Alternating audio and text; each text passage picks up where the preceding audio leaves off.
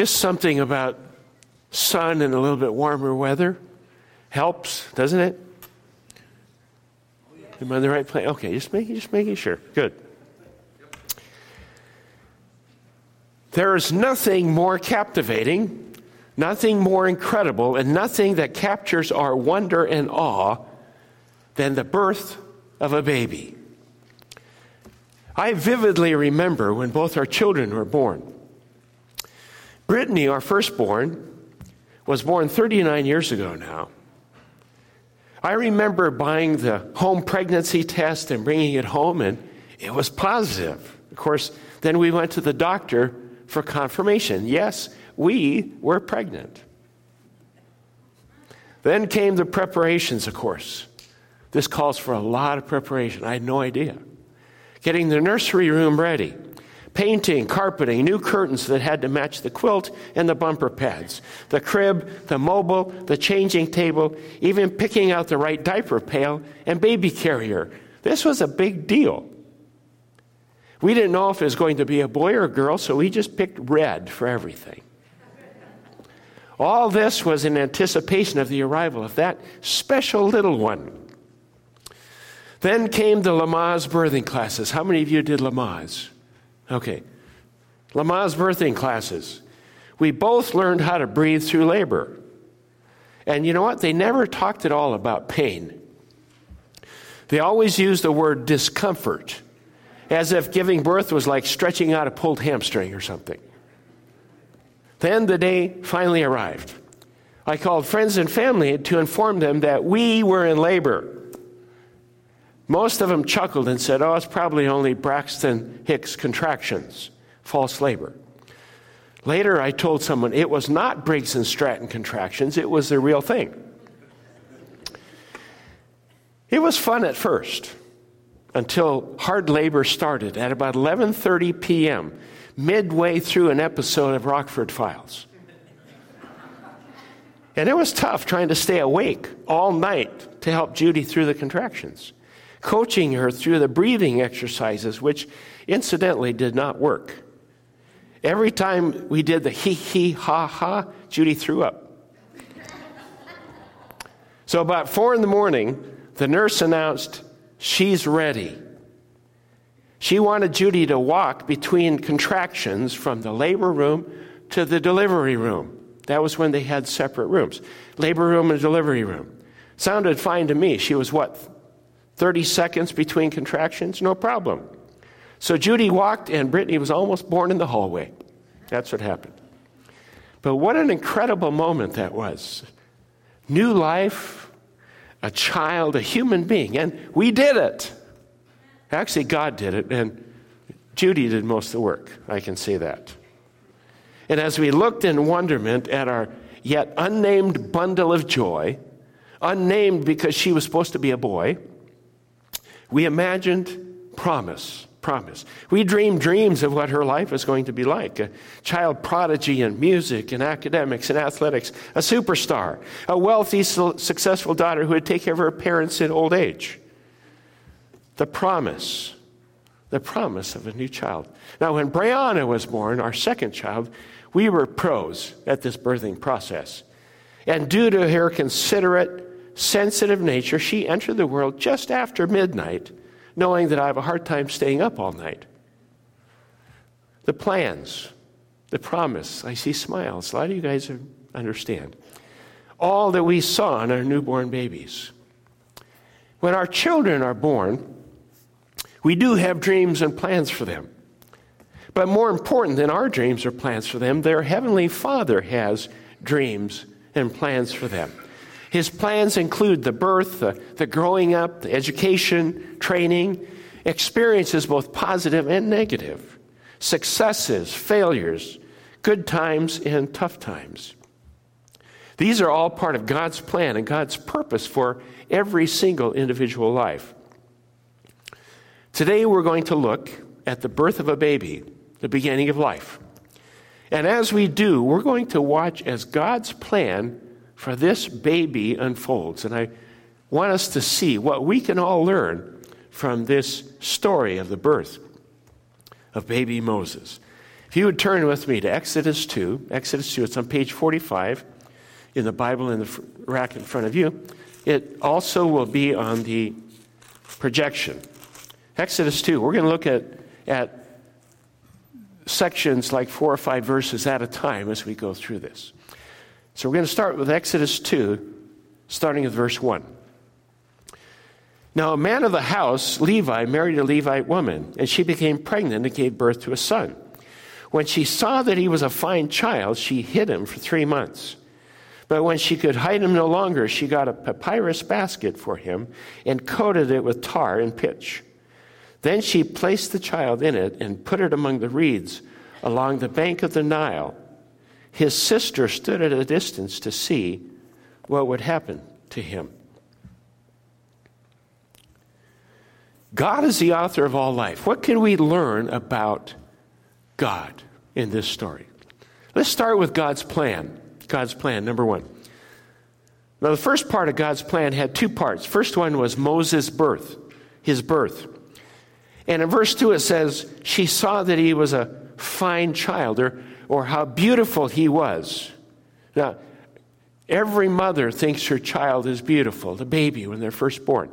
There are different opinions about that, but every mother says this is the most incredibly beautiful child ever seen. You see, children aren't like trout. If you don't like him, you can throw it back. That's not what it is. So you get the child. This is yours to keep. Now, the account doesn't say what she would have done if she thought the baby was ugly. But there's more here than just a mother's natural love for her baby.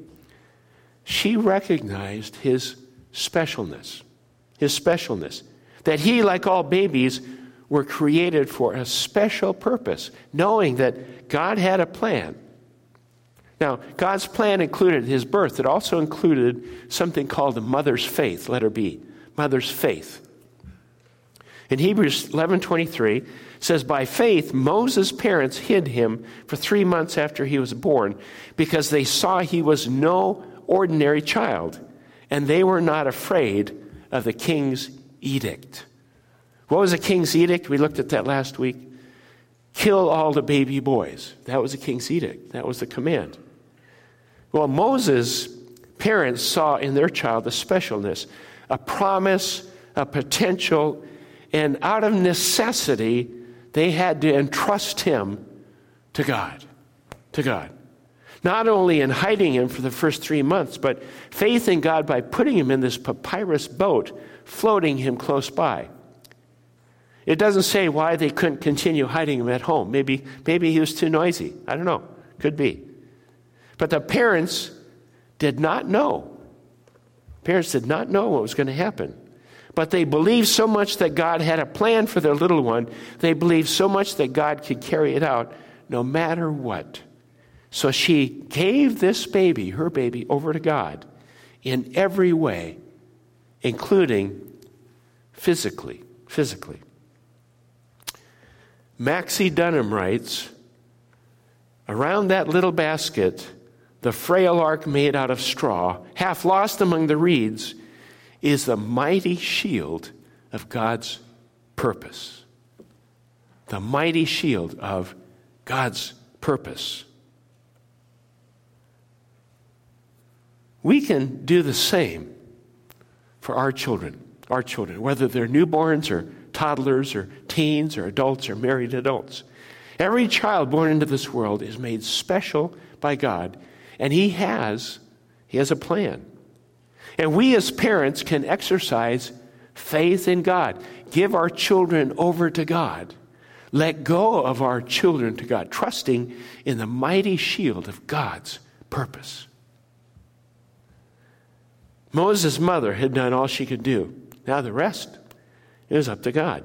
Now, I'm not advocating child abandonment at 3 months. Someone's saying, I'm just trying to get my 35-year-old out of the house now, but that's a different thing. Sooner or later, better sooner than later, we must entrust our children by faith to God. There's no such thing as a perfect parent. And after all the ups and downs, the good and bad, the right and wrong, even mistakes as parents that we make, we will make mistakes. The question is, can we let go and entrust our children to God. Moses' mother, in her ultimate act of commitment, settled back now to wait on God. You may be in that position today. You have a teenager and you're having to wait on God. Maybe a wayward son or daughter and you're having to wait on God. A grown child wandering from their potential. Maybe you have a child in the other parent's custody and you have to wait on God, trusting God, that God has a plan and that God is in control. So what happened next? Let's go back to verse 5.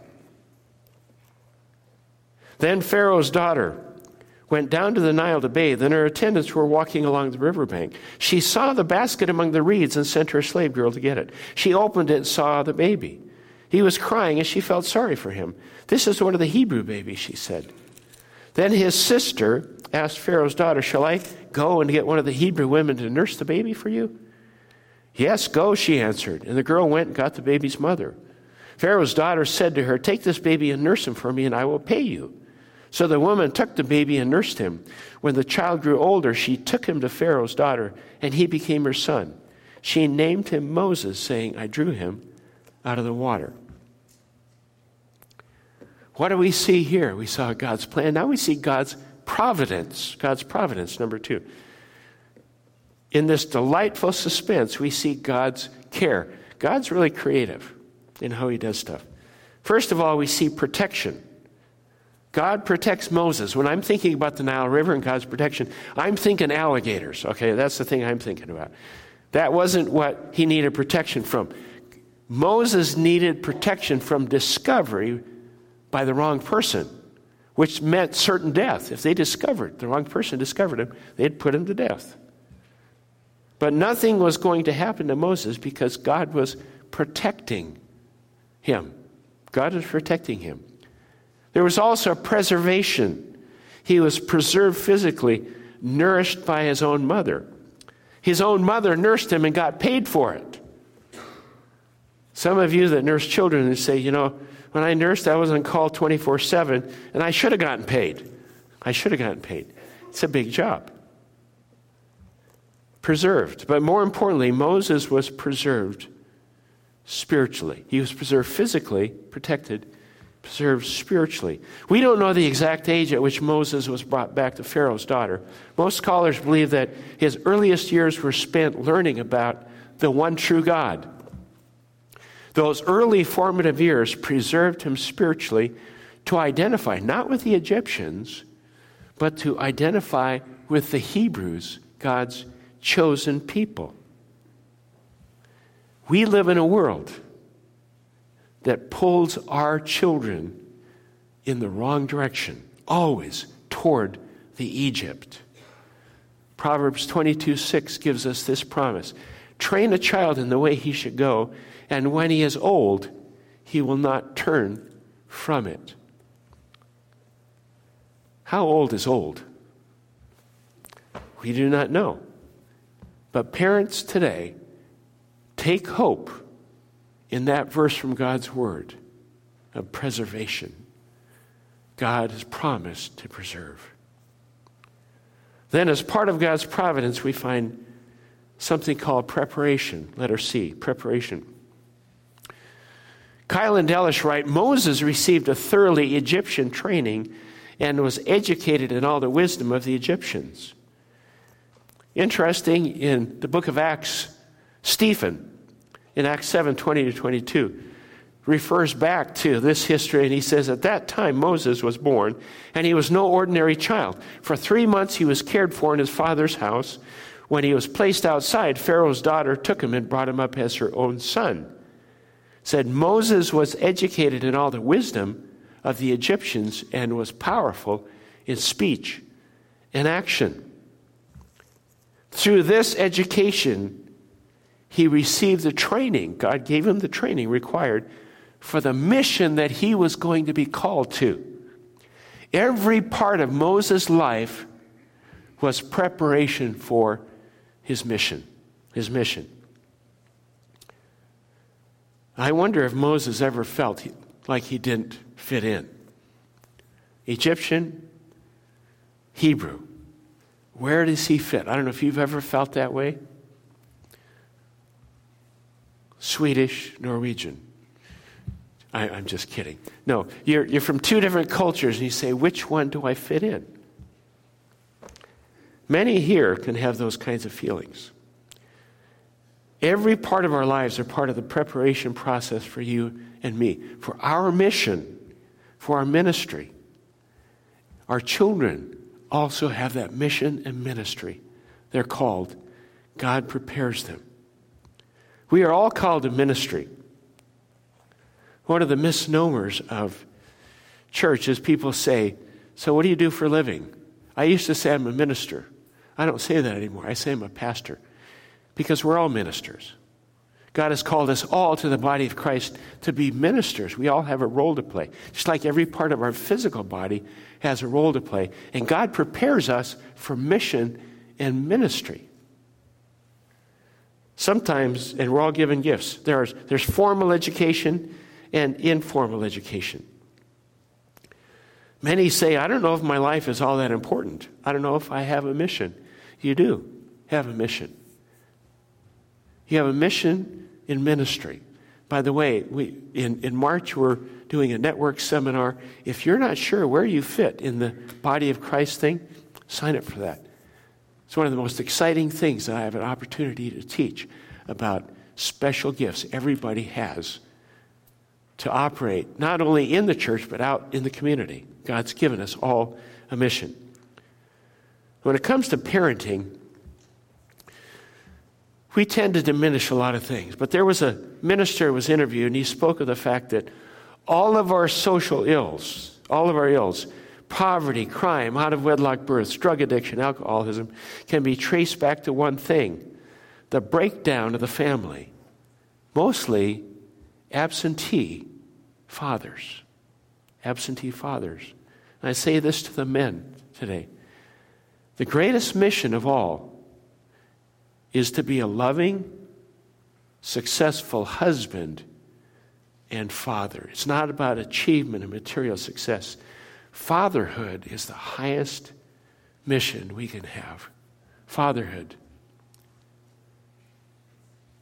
There's no formal training for fatherhood typically. And for women, the highest calling of all is to be a mother. And when those things happen properly, and God has called you to that, take that seriously and say, that's my role. That's incredible. Our culture has spent a lot of time and energy demeaning fatherhood and motherhood. But that is number one. Number one. Now, Moses was highly educated. So were Daniel and Paul. Many biblical heroes were highly educated. Many were not. Jesus took ordinary, uneducated fishermen. Now, we have to say they might not have had formal education, but they were great businessmen. People knew business. You have people in the New Testament, Lydia, the seller of purple. We had people that may not have had formal education, but they were great business. They had training, whatever that was. But what were the credentials in preparation for ministry and mission? For them, they had been with Jesus. They had been with Jesus. As important as education is, it's far more important than any formal educational requirements that we spend time with Jesus. We walk with Jesus. And God has a plan for you. God has a plan for your children. And He's exercising His providence for you. So there's protection, there's preservation, and there's preparation. All of this was the first part of Moses' life. Then we get to God's predicament. God's predicament, number 3. Chapter 2, starting with verse 11. One day after Moses has grown up, he went out to where his own people were and watched them at their hard labor. He saw an Egyptian beating a Hebrew, one of his own people. Glancing this way and that and seeing no one, he killed the Egyptian and hid him in the sand. The next day he went out and saw 2 Hebrews fighting. He asked the one in the wrong, "Why are you hitting your fellow Hebrew?" The man said, "Who made you ruler and judge over us? Are you thinking of killing me as you killed the Egyptian?" Then Moses was afraid and thought, what I did must have become known. When Pharaoh heard this, he tried to kill Moses, but Moses fled from Pharaoh. He went to live in Midian, where he sat down by a well. Moses grows up, and at this point, he has an admirable quest for justice, but he makes a grave mistake. He kills someone. He commits murder. Says he looked this way and that, and then he killed the man. He had no right to kill the Egyptian. Maxie Dunham writes, "We applaud Moses' awareness of his people's suffering, but there is no justification for murder. To debate whether or not the murder was within the will of God is to miss the point of the narrative. What is important here is Moses' identification with his people, the Hebrews, despite the fact that he lived in the palace and had been trained as an Egyptian. This reveals Moses' sense of justice, his courage, his willingness to act and live decisively." And now we'll see how God works even through bad decisions and poor choices, which, of course, none of us ever make.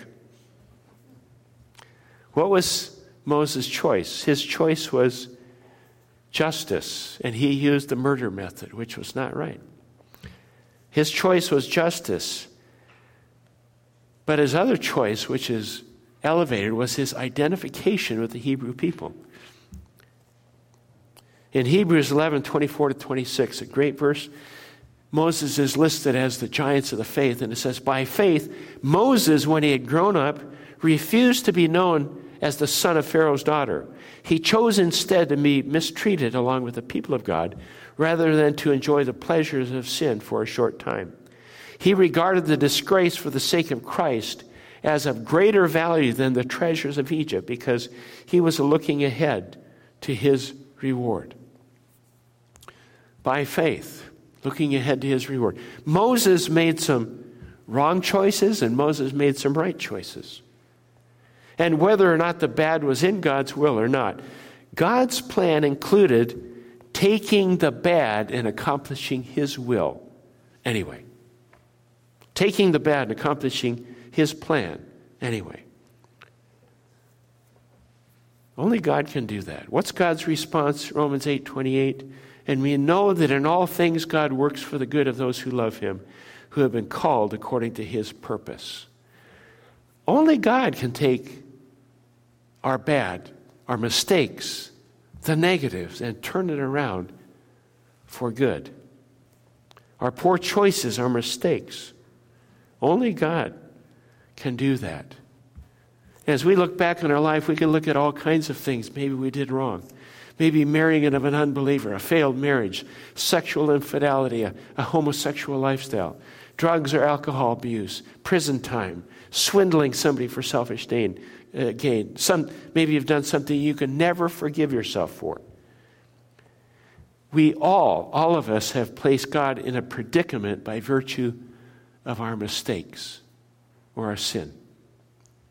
Romans 3:23 says, "All have sinned and fall short of the glory of God." Isaiah 53:6 says, "We all, like sheep, have gone astray. Each of us has turned to his own way." That's a predicament.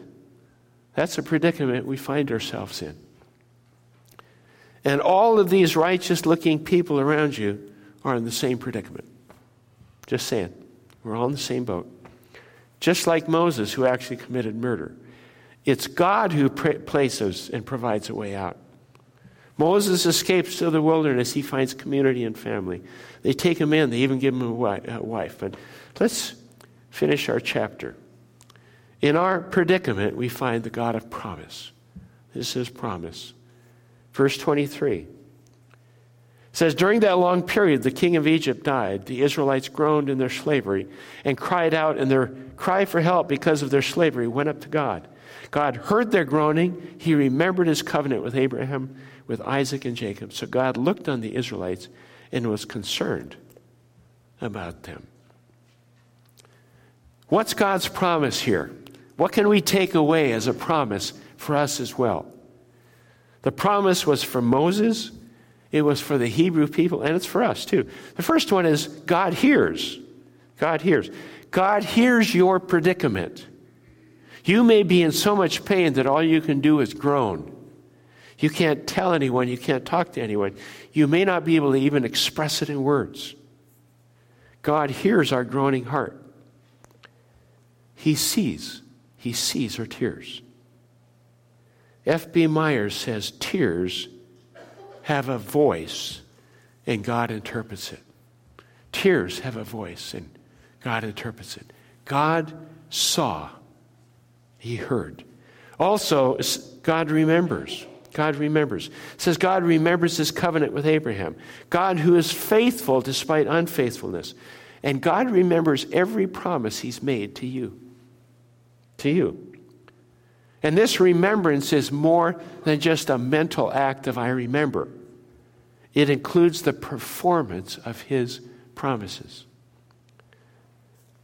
God remembers his plan for you, for your children. He remembers it. And God takes the sin, the mistakes, and the poor choices in our lives. It's like the master weaver who weaves the mistakes into the design of the rug and makes it something beautiful. Only God can do that. God remembers your potential, his plans, all that you've been through. There's a psalm, Psalm 34. You can look at it sometime. Talks about the fact that God stores our tears in a bottle. He stores our tears in a bottle so he can remember them. He can remember them. So God remembers. And then God sees. God sees. Letter C. The Hebrew word for looked upon has a deeper sense of knowing. To see in such a way as to know. And it's synonymous with experiencing something, which means God experiences our challenges, our feelings, as we do. He experiences them. He feels them. He sees. He feels. And God knows. God knows. Says that he took notice of them. He acknowledged them. This is an expression of personal relationship. And if you are here this morning and you don't have a personal relationship with God and you want one, you can have one. We confess our sins. We repent for our sins. Ask Christ to come into our lives. And he can be the Lord of our life. That's that expression of personal relationship. So when it says God knows, he knows. He takes knowledge of them. Well, wherever you are today, God has a plan for you. God has a plan for your children. God has taken care of you, protected, and preserved you. In our poor choices and sin, God sent Jesus to pay for our sins so that we could have his promises. And in the middle of all this, God hears, God remembers, God sees, and God knows. Let's pray. Father, we thank you that we can see who you are and what you do in the life of this one baby that was born, Moses. And I pray that we'll be able to take courage in the fact that we are in the same type of relationship where you love us unconditionally. And I pray, Lord Jesus, no matter what each person is going through, whether it's a parent crying out for their child, no matter what age or where they are, or whether they are that child going through the predicaments, I just pray, God, that you would speak to us, knowing that you feel what we feel, and you know. In Jesus' name. Let's stand, shall we?